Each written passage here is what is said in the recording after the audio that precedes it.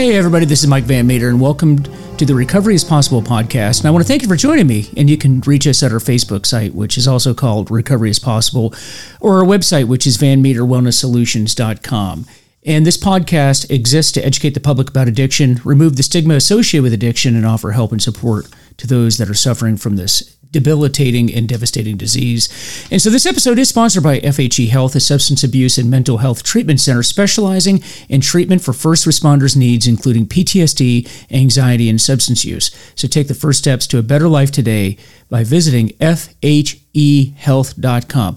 And folks, I have a special guest today, and our guest is someone that was introduced to me by a friend of mine that you had heard in a previous podcast, and that friend of mine is Mark Fetzer, and those of you that listen to this podcast may remember that Mark and some of his sheriff's deputy friends are going to be rowing across the Atlantic later this year to raise awareness for suicide prevention. And if you haven't listened to that episode, please go back and do it. His name is Mark Fetzer, and I think that's just a crazy idea that he has for going across the Atlantic, but I'm also fascinated by it too, and I have to say that I considered joining his team, but my wife wouldn't let me do it. I've done a lot of crazy things in my life, but she said, you know what, I'm drawing the line there. You're not going to do it. So apparently I'm worth more alive than dead, because she reviewed the insurance policy and said, nope, I need to keep you around a little bit longer.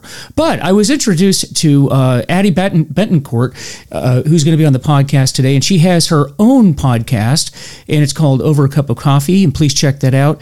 And she's going to be talking to us about her recovery experience, and it's sort of her philosophies, because, recovery is, there's certain patterns that are universal to recovery, but then we individualize our recovery to ourselves in the way that we think, and the way that we're motivated, and the way that we're triggered. So she's going to talk to us a bit about how she got into recovery, maybe parts of her story, how we got here, and, what is it that she does to stay sober today, and some just general thoughts on recovery. So with that, Addie, thanks for coming on the show. Hey, Mike, thank you so much. It's already been a pleasure. Our quick introduction. I'm so happy that Mark thought of me when we were having coffee together, and thought of you and putting us together. So this is exciting and one of my favorite topics. Well, first off, you are a friend of Mark Fetzer's, and you know about this project they have about rowing across the Atlantic. Yeah. Conquer Your 3000. Oh my goodness. I wanted to jump in too. I think we were talking a little bit earlier. I was like, when I first met them and found out what was happening, what they were doing, what it was for, I was like, oh my goodness, how do I do it? Where do I sign up? I want to go. I did even buy my own rowing machine, which was one of my goals to have eventually one day in my life. But I thought it was maybe later on down the road, maybe a retirement. Well, I have not ruled it out. Maybe for future endeavors, because I think Mark and his friends, they're all kind of wired to do these sorts of things, but I can't do it this year. My schedule's too tight. And like I said, I do answer to a higher power, and that is my wife, and she's not letting me do it. We all have a higher power, don't we? Oh yeah, absolutely. Recovery. Right. Yeah, exactly. I've got a few of them that are like, I've been hitting you right in the forehead with the sign saying you can't do this. Exactly. But it's so exciting. I'm glad that Mark introduced us. And so you tell us a bit about yourself. Okay, so of course you said I'm Addie Betancourt. I live in Farmington, New Mexico, which is in the northwest corner of the state of New Mexico. So where the four states meet, we're in what's called the Four Corners area. So Arizona, Utah, Colorado, New Mexico. I'm right there in the corner. And I also have a podcast. It's, like you said, Over a Cup of Coffee with Jamie and Addie. We talk about pretty much anything positive in building community. So anything you can take to whatever community you're living in and run with. So if it's fundraising, if it's gardening, if it's reading, if it's writing, if it's painting, whatever you can talk about with a friend over a cup of coffee, and then go out and make better things happen in your space. So well, I guess we should start off when let's then imagine you and I are sitting down a cup of coffee, because in the recovery world, like at AA meetings, there's a lot of coffee, no shortage of that. Lots of coffee, yeah. But I was excited to learn that you are in recovery yourself. And so if I was sitting down talking to you about it, like, what would you tell me? Yeah. So I am excited to say that I just completed my 6th year of recovery from alcohol abuse.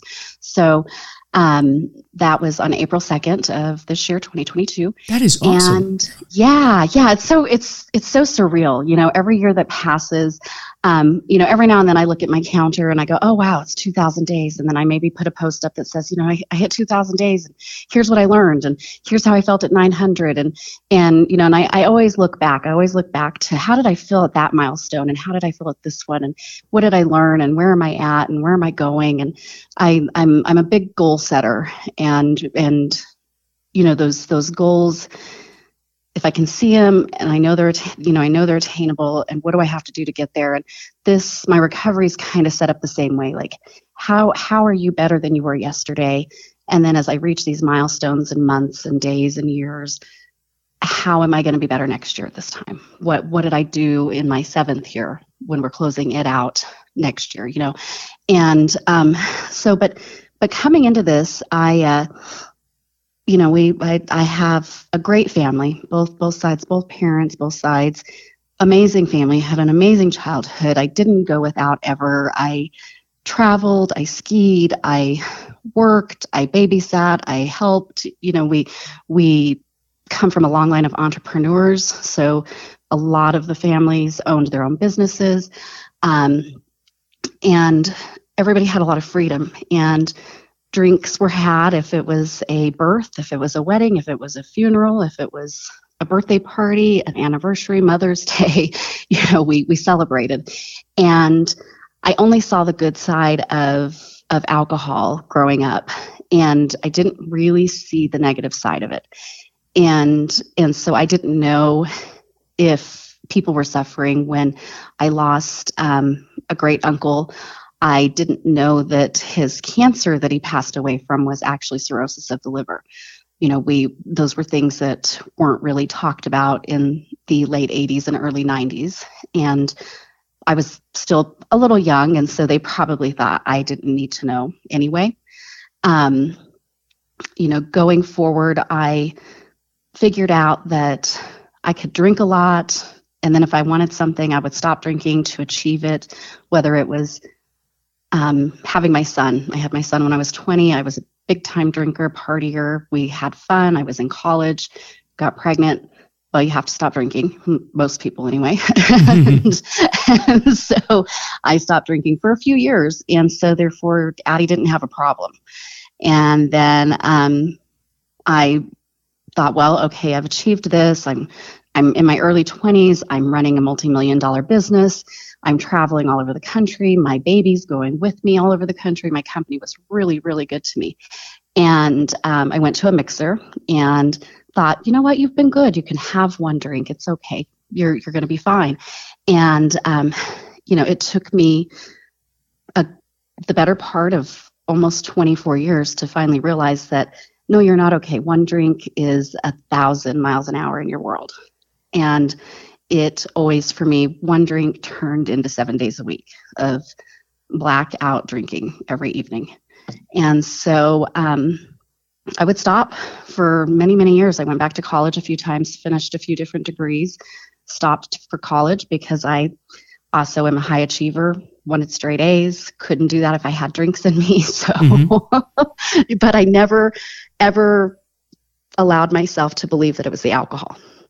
It was anything but that, until in the end it was all the alcohol, and I finally had to succumb to it and say, you know, I'm powerless to it. And thankfully I didn't have jail, I didn't have hospitalizations, I didn't lose jobs, but I was losing myself quickly. And my son was graduating high school, and he had a couple conversations with me and was concerned about me. And I'm fine. Let's get you graduated. You're moving on. You're doing your thing. Everything's going to be great. And I was covering it all up with my drinking to numb out the pain that I was feeling, because I had no idea what I was going to do with myself not being a mom, and I was also no longer a wife, and I had never really truly just been on my own with myself. And so after he graduated, the last year I drank, I just spiraled and would drink a fifth of vodka every single night, plus usually a bottle or two of wine, so that I could black out and pass out. And it's truly amazing to me that I didn't get sick. That's the number one piece, is that I didn't damage my liver. None of those things that happen to other, what I call hardcore alcoholics, did not happen to me. And I know that I'm very, very much a very strong believer in God and in my faith. And I know that was because he had bigger plans for me. He needed me sitting here tonight having this conversation with you. Yeah. You know, I've touched so many lives with my recovery and my story, and I was always in trouble for how much I talked, and now I'm like, hey, guess what? I don't get in trouble anymore because people want me to talk. So, they want to hear your story now. Yeah, exactly. They want to know what Addie's doing. You know, I just, the night that I quit drinking, it was April 1st of 2016. And I always laugh and joke about that, you know, April Fool's Day. It was my last night of being a fool. And that's that. Totally not, totally not true. I'm the biggest, I love being a clown. So, but that night, I had gone through something that was embarrassing and heartbreaking with a man that I was dating. And I left his house with his best friend, and we went to the bar, and I had already called ahead. One of my best friends was the bartender at that particular bar, and told her what had happened. And she said, well, get here. I'll get everybody else here, which was our other friends that we partied with. And we drank fast and hard for a couple of hours. And at one point, I realized I was standing out in the back patio of the bar in the dark, putting my name and phone number into somebody's phone. So I had blacked out, but was still wandering around doing whatever I did when I was blacked out, and came to at that moment and had enough wits to me to delete my name and delete my phone number and hand the phone back. And everything's real blurry. I could see the phone clearly in my memory, but I can't see the person or anything. And I hear this like almost overwhelmingly loud voice in my head. What about Alec? So Alec is my son. And I'm like, oh, did somebody actually say that? And I'm thinking, no. And I realized, yeah, exactly. What about Alec? If you, because I was drinking to be done that night. I was over it. My heart hurt so bad for so many reasons. And that was kind of like what happened at his house was the final breaking point. And, as I was walking across the patio back to the door to go inside, and I could hear the music getting louder as I got closer to the door. But that voice in my head kept over and over. What about Alec? Who's he going to go to? Who are you leaving him to lead him as an adult? Where's he going? And I'm hearing this over and over. And what is he going to think? And why did you bring him into this world to leave him now? And all those things are rushing through my head, and I'm like, what the heck? I got to be done. I have to be finished. I have to pull myself together, because literally I didn't want to have kids. God gave me him in a moment of weakness when I was also drinking, and he turned my life around. And I raised this amazing, brilliant man, and I was about to make a decision that was going to hurt him for the rest of his life because I wanted out. And I had such an epiphany by the time I got to that door, and I pulled that door open, felt the heat from the room. Like I can feel it like it was just yesterday. The music is playing, people are talking, the whole bar is full. And I look across the room and I see all my friends lined up at the end of the bar where we had been drinking. And I tell myself, this is it. This is it. You're going to go and you're going to have one last drink with all of them and you're done. We're not doing this ever again. You're done. And I had my phone in my hand and I wanted to know what time it was. I wanted to know the moment that I decided that I was finished forever. And so it was 11:57 p.m. on April 1st of 2016. I have no idea what that last shot was that I had, and I don't even care. I just wanted to know what time it was and what day it was, what year it was, because that was it. And the rest going forward has been full blown. How does Addie get better and be the best she possibly can be for now myself, but also my son and everybody else that's involved in my life? So it's been 6 years. It's been 6 years. Do you miss it? I do not miss it. No, not a single neither moment. do I. No. Neither do I. And I had some crazy, wonderful, amazing times, and those times were for the person I was then. And the person I am today, she doesn't need the alcohol to have crazy, amazing, fun times. So in your case, and that's interesting, when you were saying, and if you don't mind me asking, when you say your son, what were you leaving him to? Did you think that were there suicidal thoughts here, or did you just think that your drinking was going to take you to death, or what? Yeah. What did you mean by that? Yeah. So I didn't know at the time. I wouldn't have at the time. Definitely, I wouldn't have put suicide with it. But I basically was. I was doing the long strung out suicide that everybody was going to have to watch and everybody was going to be hurt over, because I was going to drink myself to death. But I was going to do it the way that Addie does it, which is fast and hard.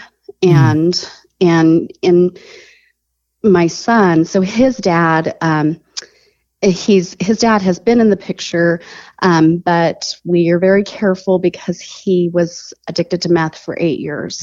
And so he's different now, and he still doesn't hang around with the best people. And so Alec has always only spent usually Sundays for dinner with him, with his family, with his mom and his dad, his Alec's grandparents. And he doesn't spend a whole lot of time by himself with him or around his friends or anything like that, because he's still a little scary. Even though we know he doesn't use, he just doesn't hang around with the best people. So that was my thought, was, holy cow, that's not, we never intended for him to be the leader of his life, because he can't even lead his own life. And Alec was 19 years old when I quit drinking, almost 20 when I quit. And he was going to turn 20 shortly after in September when I quit. And I thought, what if I drink myself to death and he turns 21 and he drinks himself to death? I failed everything. I failed our ancestors. I failed everybody. I failed our generations behind us, because I didn't break the curse of the alcoholism when I had the opportunity to. Yeah.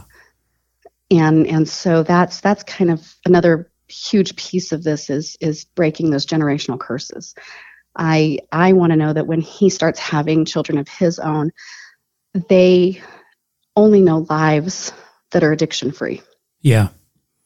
It's very well said. And thanks. Really, I think what it comes down to, and a lot of people need to understand that there ultimately in each one of us, there's a decision that must be made. Right. A decision to want to get better.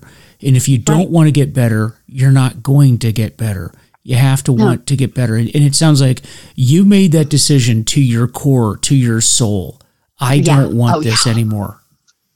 It definitely was a soul decision. I truly in that moment was powerless to divine intervention.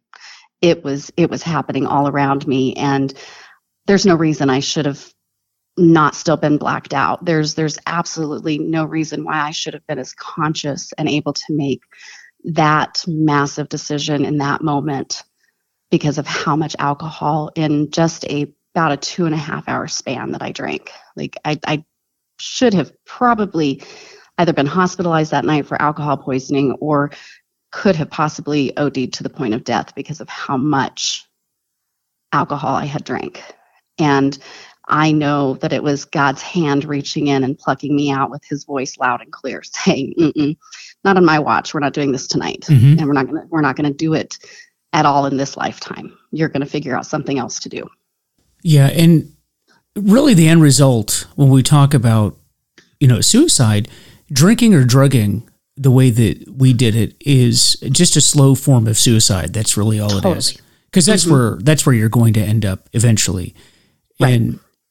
And people have to find that out the hard way. Thank goodness, you made that decision to get well. And you did not go to treatment. You're not one of the folks that went to a detox, went to a treatment. Tell us a little bit about that. What was your path from there? So that night you made that decision, and then you somehow get home and you get up the next day. Where do we go from there? Right. Yeah. So the next day I called a friend who I'd actually had an argument with a few days prior, and he had cornered me and he said, "Are you an alcoholic?" And in the midst of this heated argument, I was like, inside my body, I knew I was about to lie to him. And I just, it was a premonition, a feeling. You're going to lie. You're going to lie bigger than shit to this man who's fighting with you because he cares about you, and you don't want him in your life because you want to continue down your toxic path. And I said, "No, I'm not an alcoholic. I'm just fine, and I don't ever want to see you again." And we left it like that. And then fast forward 2 days later, and I'm quitting in the middle of the night because I know I'm an alcoholic and I know it needs to stop. So I called him that next morning and apologized and told him what had happened. And he said, "Thank God." He said, "I already know. I already knew. Everybody knows." And he said, "Can I tell you where you should go now? Is it okay for me to go ahead and tell you where to go now?" And I said, Yes, because I don't know. I have no idea what to do. I don't know if I should go to the hospital. I don't know. I literally don't know what to do. And I said, and I'm terrified because I know if I don't drink, I'm going to shake to death. That was the other thing. I was at the point where I was constantly shaking from head to toe if I didn't have something to drink in me. And he said, "Well, you need to go to AA." And then this man that I'd been friends with for a few years, I had no idea he had been in recovery for 7 years. I had no idea. And when he would go out with us, he didn't drink. And I always thought because he offered to drive. I never put it together because I was never around anybody in recovery. And so he took me to my first meeting, and I got my 24-hour chip in AA. That he wasn't from here where I'm from. He was from Nevada, and so he didn't know the neighborhoods. He didn't know anything. And looking back on that, it was probably best because he took me to an AA meeting where it's court appointed, and I don't know how it is out there where you are, but that's really kind of like the scariest place to be when you're a corporate professional. Is to be in that room with people who are gang members or really hardened criminals coming out of some sort of other issue and being appointed to AA or NA. And I was like, "Oh my God, what have I done? Mm-hmm. What have I done?" Although my insides were the insides of living in a gutter because I was so broken. And I knew I fit in, even though that little tiny light that was still inside of me was mortified. But I needed it. I needed to be mortified. I needed to have that hard truth put in my face of, "Look, lady, if you don't get it together right now, you're going to be the one getting handcuffs removed from the jail van and walked into an AA meeting. You're going to be the one with their hospital wristband on, being dropped off at your AA meeting and then brought back to the hospital." Like all of those thoughts were crossing through my mind as I was kind of scanning the room. And I was like, "Okay, remember this moment, because you're never going to come back here again. You're never going to have to. You're going to do whatever it takes to never come back here, and then you're going to pay it forward so that other people don't have to either.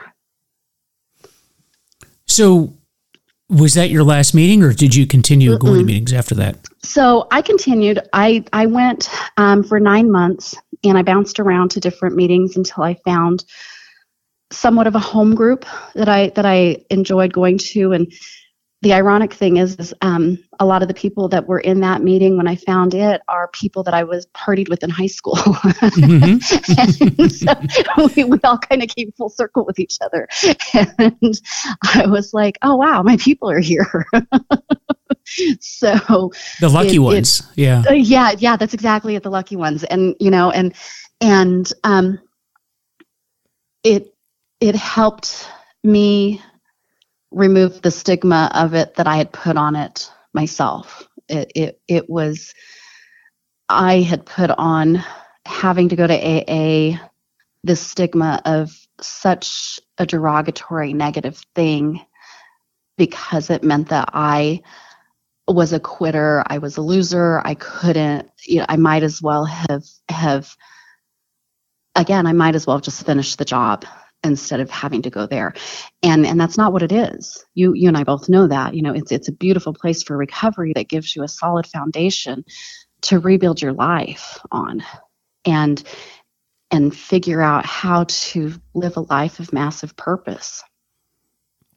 Yeah, because in the midst of our drinking, you sound like a very driven, very goal-oriented person, as am I. And frankly, many of the people that are in recovery are anything but dregs of society, downtrodden. In fact, my experience has been quite the opposite.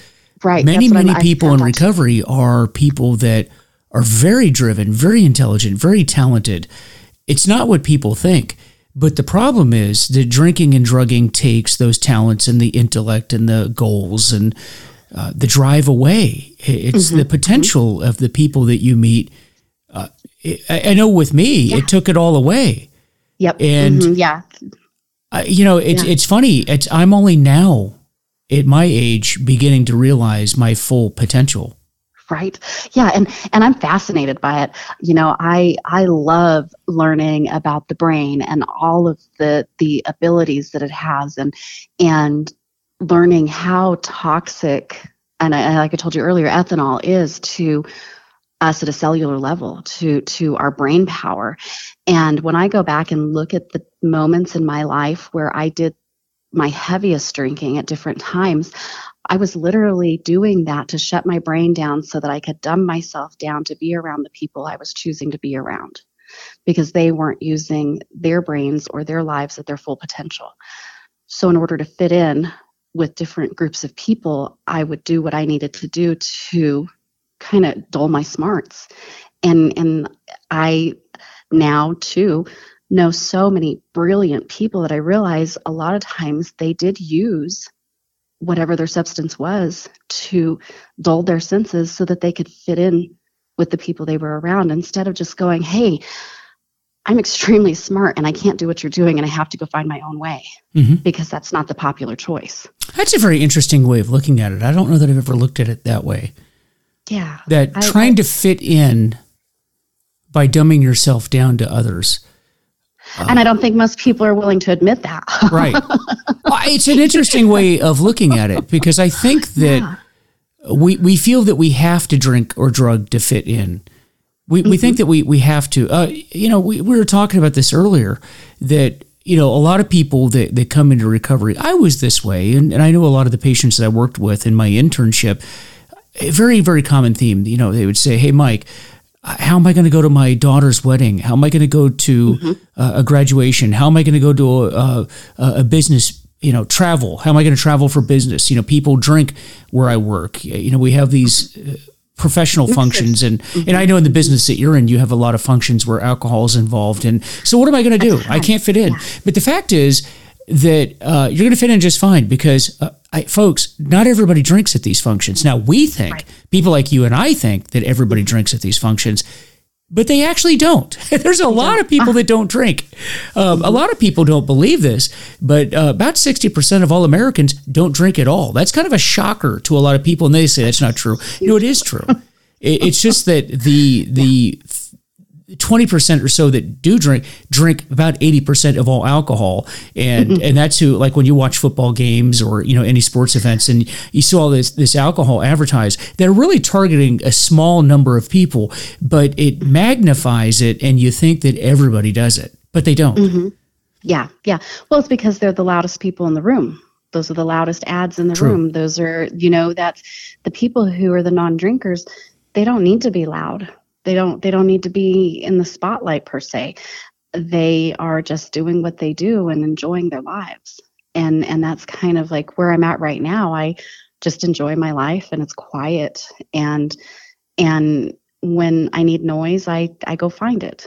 And for me, that's usually giving back in some way. I'm out volunteering. I'm on so many boards that because it feels good. It feels good to use my full brain power and all these skills that I've created over the years through all the many industries I've worked in, and to be able to help nonprofit organizations be more successful with their revenues or their personnel or whatever it is that I can assist with their marketing plans.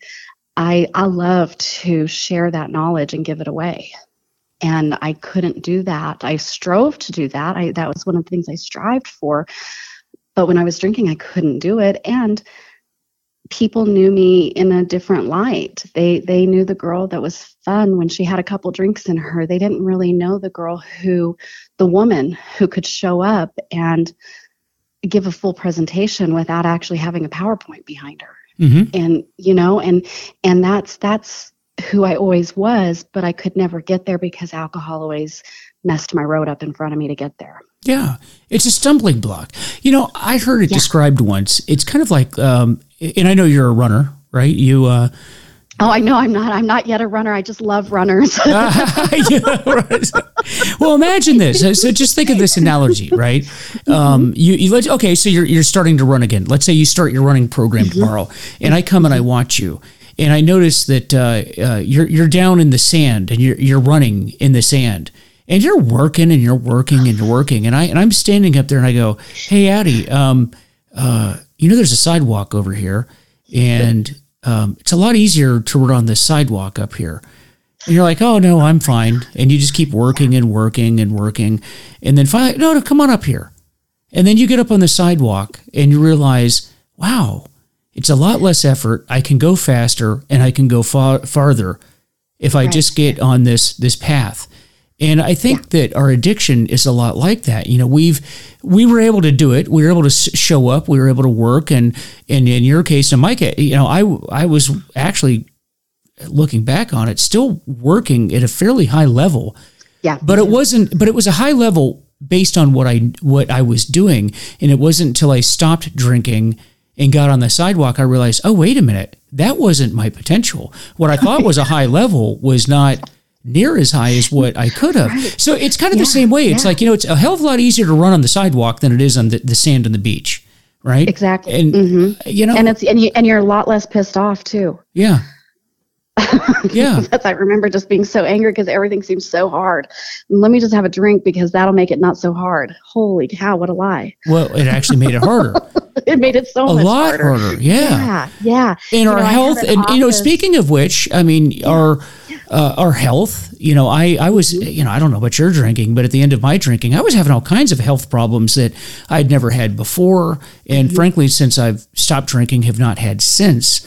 It's amazing that, those things go away. There's a lot of things that go away. And, I'm getting older. So, there's other problems that develop that have nothing to do with your drinking. But I couldn't imagine what I would be like with getting older and drinking. I would have just compounded my problems multiple times. Yeah. Absolutely. Yeah. My mom, my mom's a master cosmetologist and has owned numerous salons in her career. And, has done that the majority of my lifetime. So in the beauty industry, you know, age is a big deal. And one day I was at her house, and this is while I was toward the end of my drinking, and she says, "Man, you're sure looking old." And I thought, oh shit, that's the alcohol, because my parents are aging really well. Yeah. and so, you know, so that was another piece of it too, was vanity, sheer vanity. I did not want to age any faster than I was already going to age. And it's astounding to me to look at, I'm 30 pounds heavier than I was when I quit drinking. And my face looks better than it did when I was drinking, because I was so puffy and so aged and so colorless. My eyes were dark. I have beautiful green blue eyes, and they were so dark all the time. You could hardly ever tell in pictures what color they were. And it's just amazing to see the transition over the years. The longer I have in my recovery, the more amount of time that I have built up, how much my skin is nowhere near it as old as it was at 39. Yeah. Where I'm at 46. And if I had stayed drinking and smoking cigarettes, because I had to smoke cigarettes while I drank because they went hand in hand, you know, I probably would be minus a few teeth in my head, because I know my teeth were struggling. And but my skin, for sure, I would have looked closer to my mom's age probably if I hadn't stopped, and she's 64. Yeah, I don't remember how long it was, a year, maybe 2 years, somewhere in there.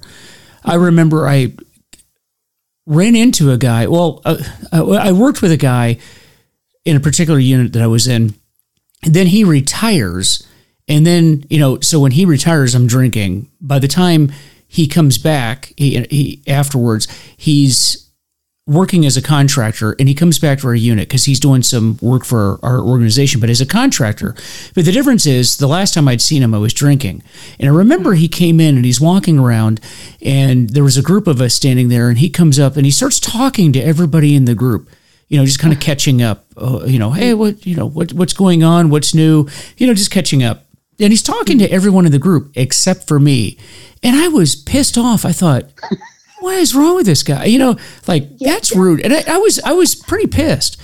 And when we were done talking, everybody started walking away, and he takes a deeper look at me, and he goes, "Mike."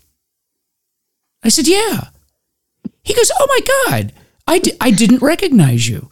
He goes, I'm so sorry. He goes, "I thought you were just some stranger that walked up." He goes, "Did you change your hairstyle? Did you, are you working out more? What, he goes, "You just look different. I don't know what it is." And, you know, back in those days, I didn't openly talk about my recovery, and he could not figure out why I looked different, but I knew why I looked. I was like, wow, I must look so different. This guy doesn't even recognize me from before. And that's amazing. It is.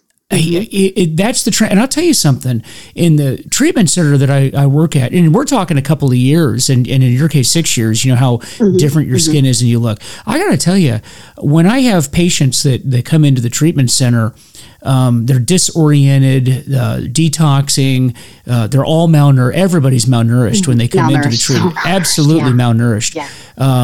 And that doesn't matter if it's alcohol, drugs, or all the above. In fact, many of the patients are all the above.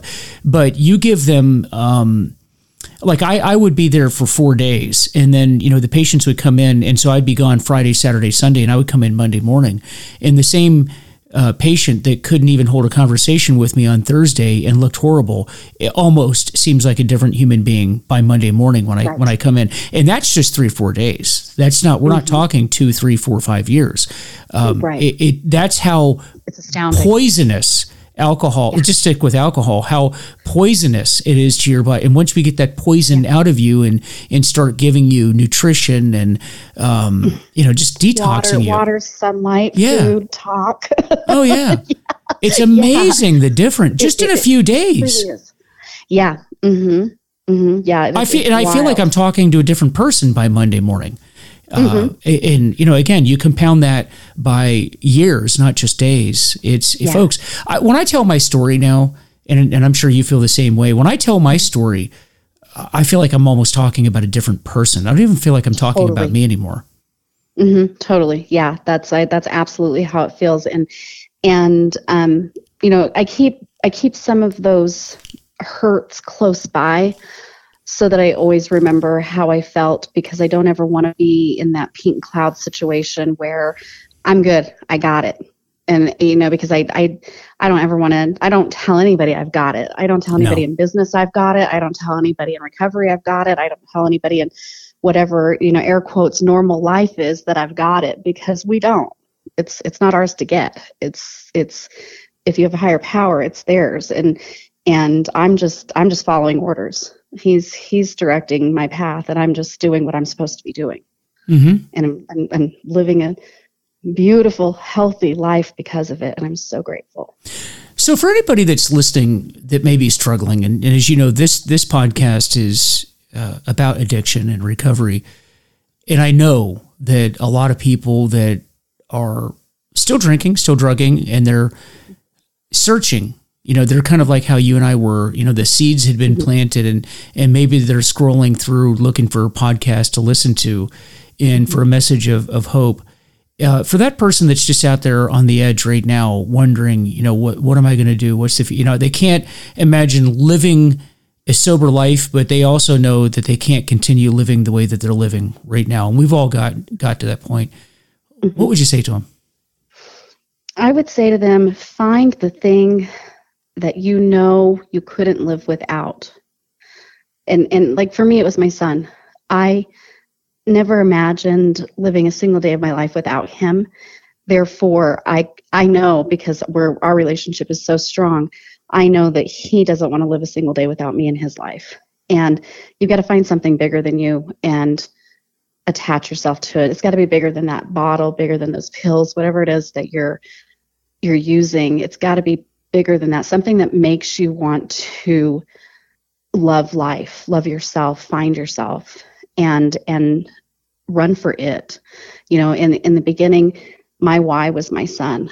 And I have always said that he was the reason my heart beats. He was the reason there's air in my lungs. He was the reason my feet moved every day. And I had to make it about that. And then once I got through the guilt of thinking, Jesus, I almost killed myself, and I almost left him behind, and he was always my reason to live. All of a sudden, I'm my own reason to live. And it happens. And I didn't believe, the old timers in the rooms early on. I was like, the promises, there's no way those promises are going to come true. And I remember the particular meeting that I had that first thought in, and I've held on to that thought, because as my promises come true, I'm like, wow, they were right. And, you should, mm-hmm. I do tell people when they're struggling, hey, one day you're going to wake up and you're going to want what I have. You're going to want what that next person has. And I can't give you a jar of my fairy dust. I wish I could, but you have to go through your own mud to get to that pavement on the other side that's clean and sparkling in the sunshine for you. Yeah, and this whole concept, I think people get hung up on the whole concept of a higher power. I know in the treatment center, when we introduce people to the first 3 steps, and in a 28-day treatment program, right, that's really all you can do is even just introduce them to, the different mm-hmm. tools that are out there.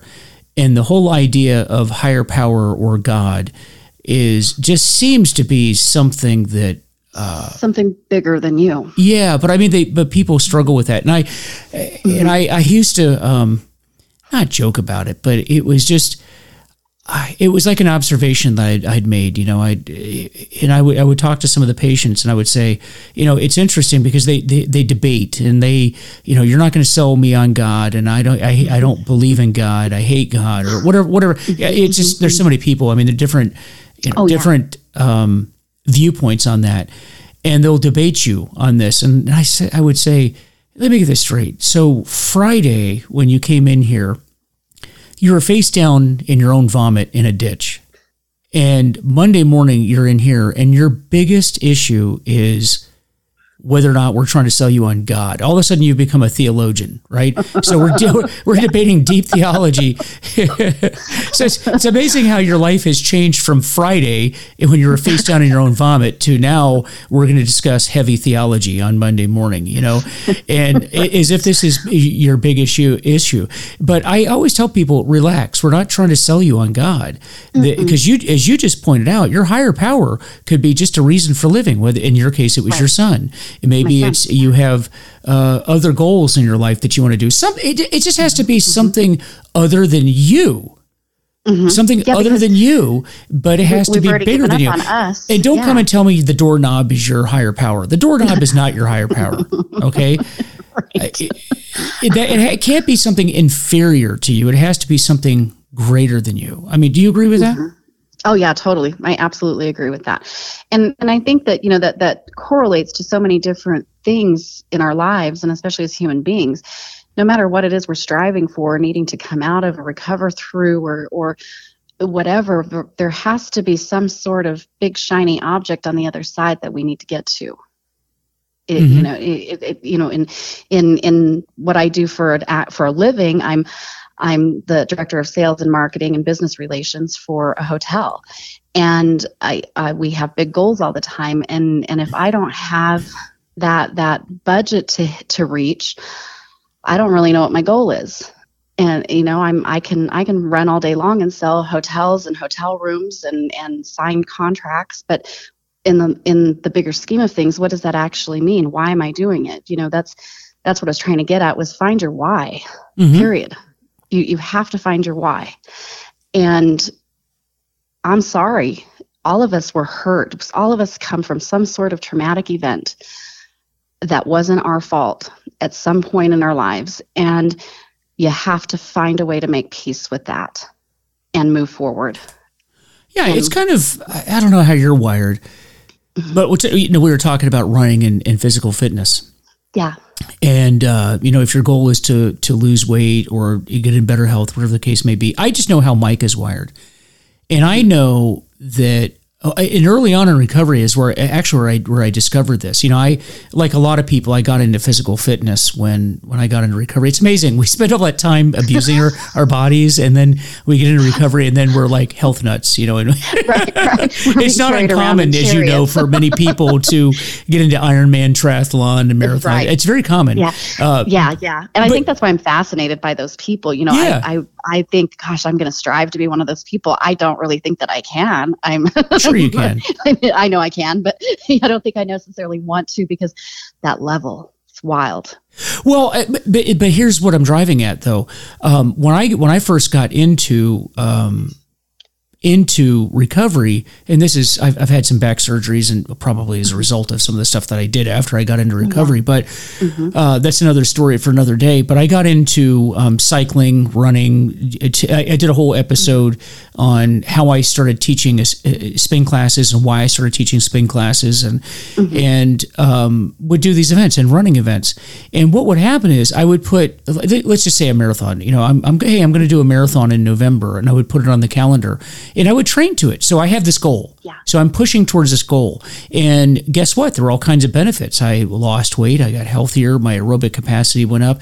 I got to the point where, whereas I used to be afraid to go to the doctor to have the physical, because I think, first of all, they're going to lecture me about my weight and then my triglycerides and my cholesterol, but I actually got to the point where when I was training for this stuff, I actually had some doctors say to me, because my resting heart rate got down to like 45, which is very low.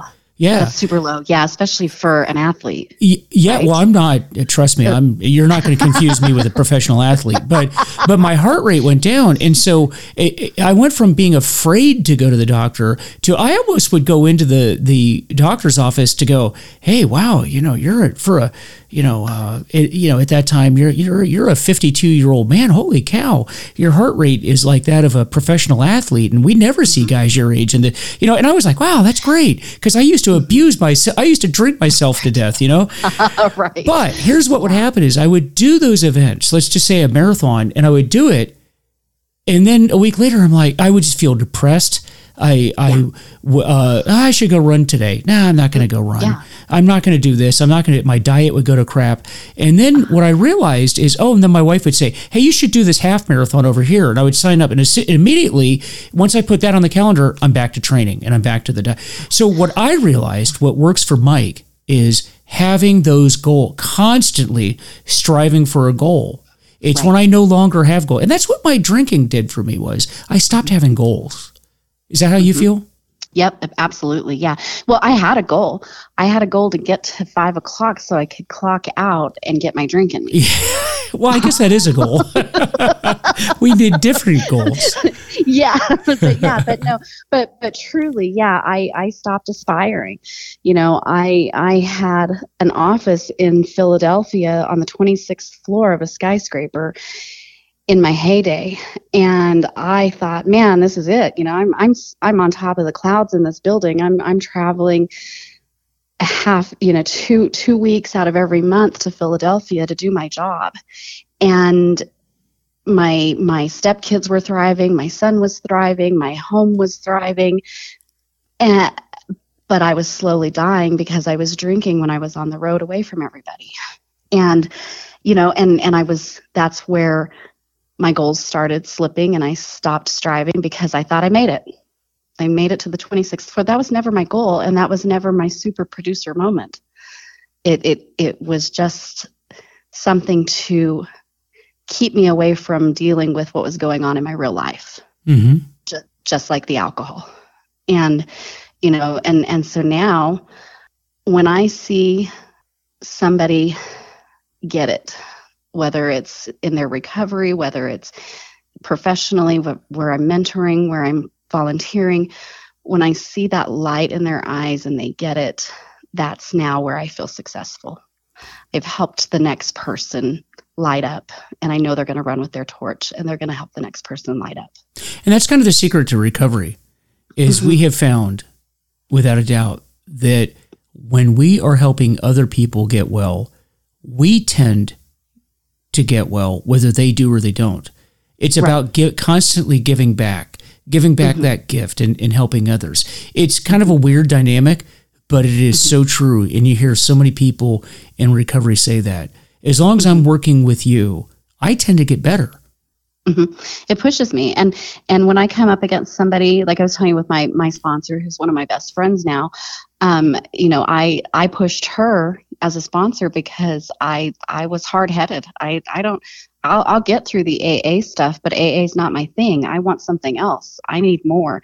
And it forced her outside of her box to figure out how to continue helping me and how to continue mentoring me and being a part of my life and guiding me through it. And she's so funny because when we talk, she's always like, Addie, I cannot believe I'm a recovery counselor. I cannot believe I'm getting my degree for this, that, and that. I cannot believe I got licensed for this, and it's we don't realize how powerful we are to each other when we're all striving. That's what it is. It's a constantly moving forward, whether we're helping others and adapting and changing. And I've often said to people, and I believe that this is the case, if you really want to know the direction of your life, because you made this statement, and I just wrote this down, called "Find Your Why." A lot of times when we look at the direction of our life, we can start by looking at the end of our life, because we're all going to die. None of us are getting out of this place alive. And imagine your funeral, because we're all going to have one, and imagine who's going to be there. Is anyone going to be there? But hopefully there will be people there. But what are they going to say about you when you finally are put in the ground? What are they going to say? And think about what you want them to say, and that might actually change a few decisions that you make. Absolutely, yeah. And I'm going to take it one step further, because this is how I think about that end stage is when I get to God and He shows me who He actually created me to be. I want to be able to look at her and be that person. Yeah. I want her to look back at me and we're the same person. We we did everything we were created to do, and we became everything we were created to become.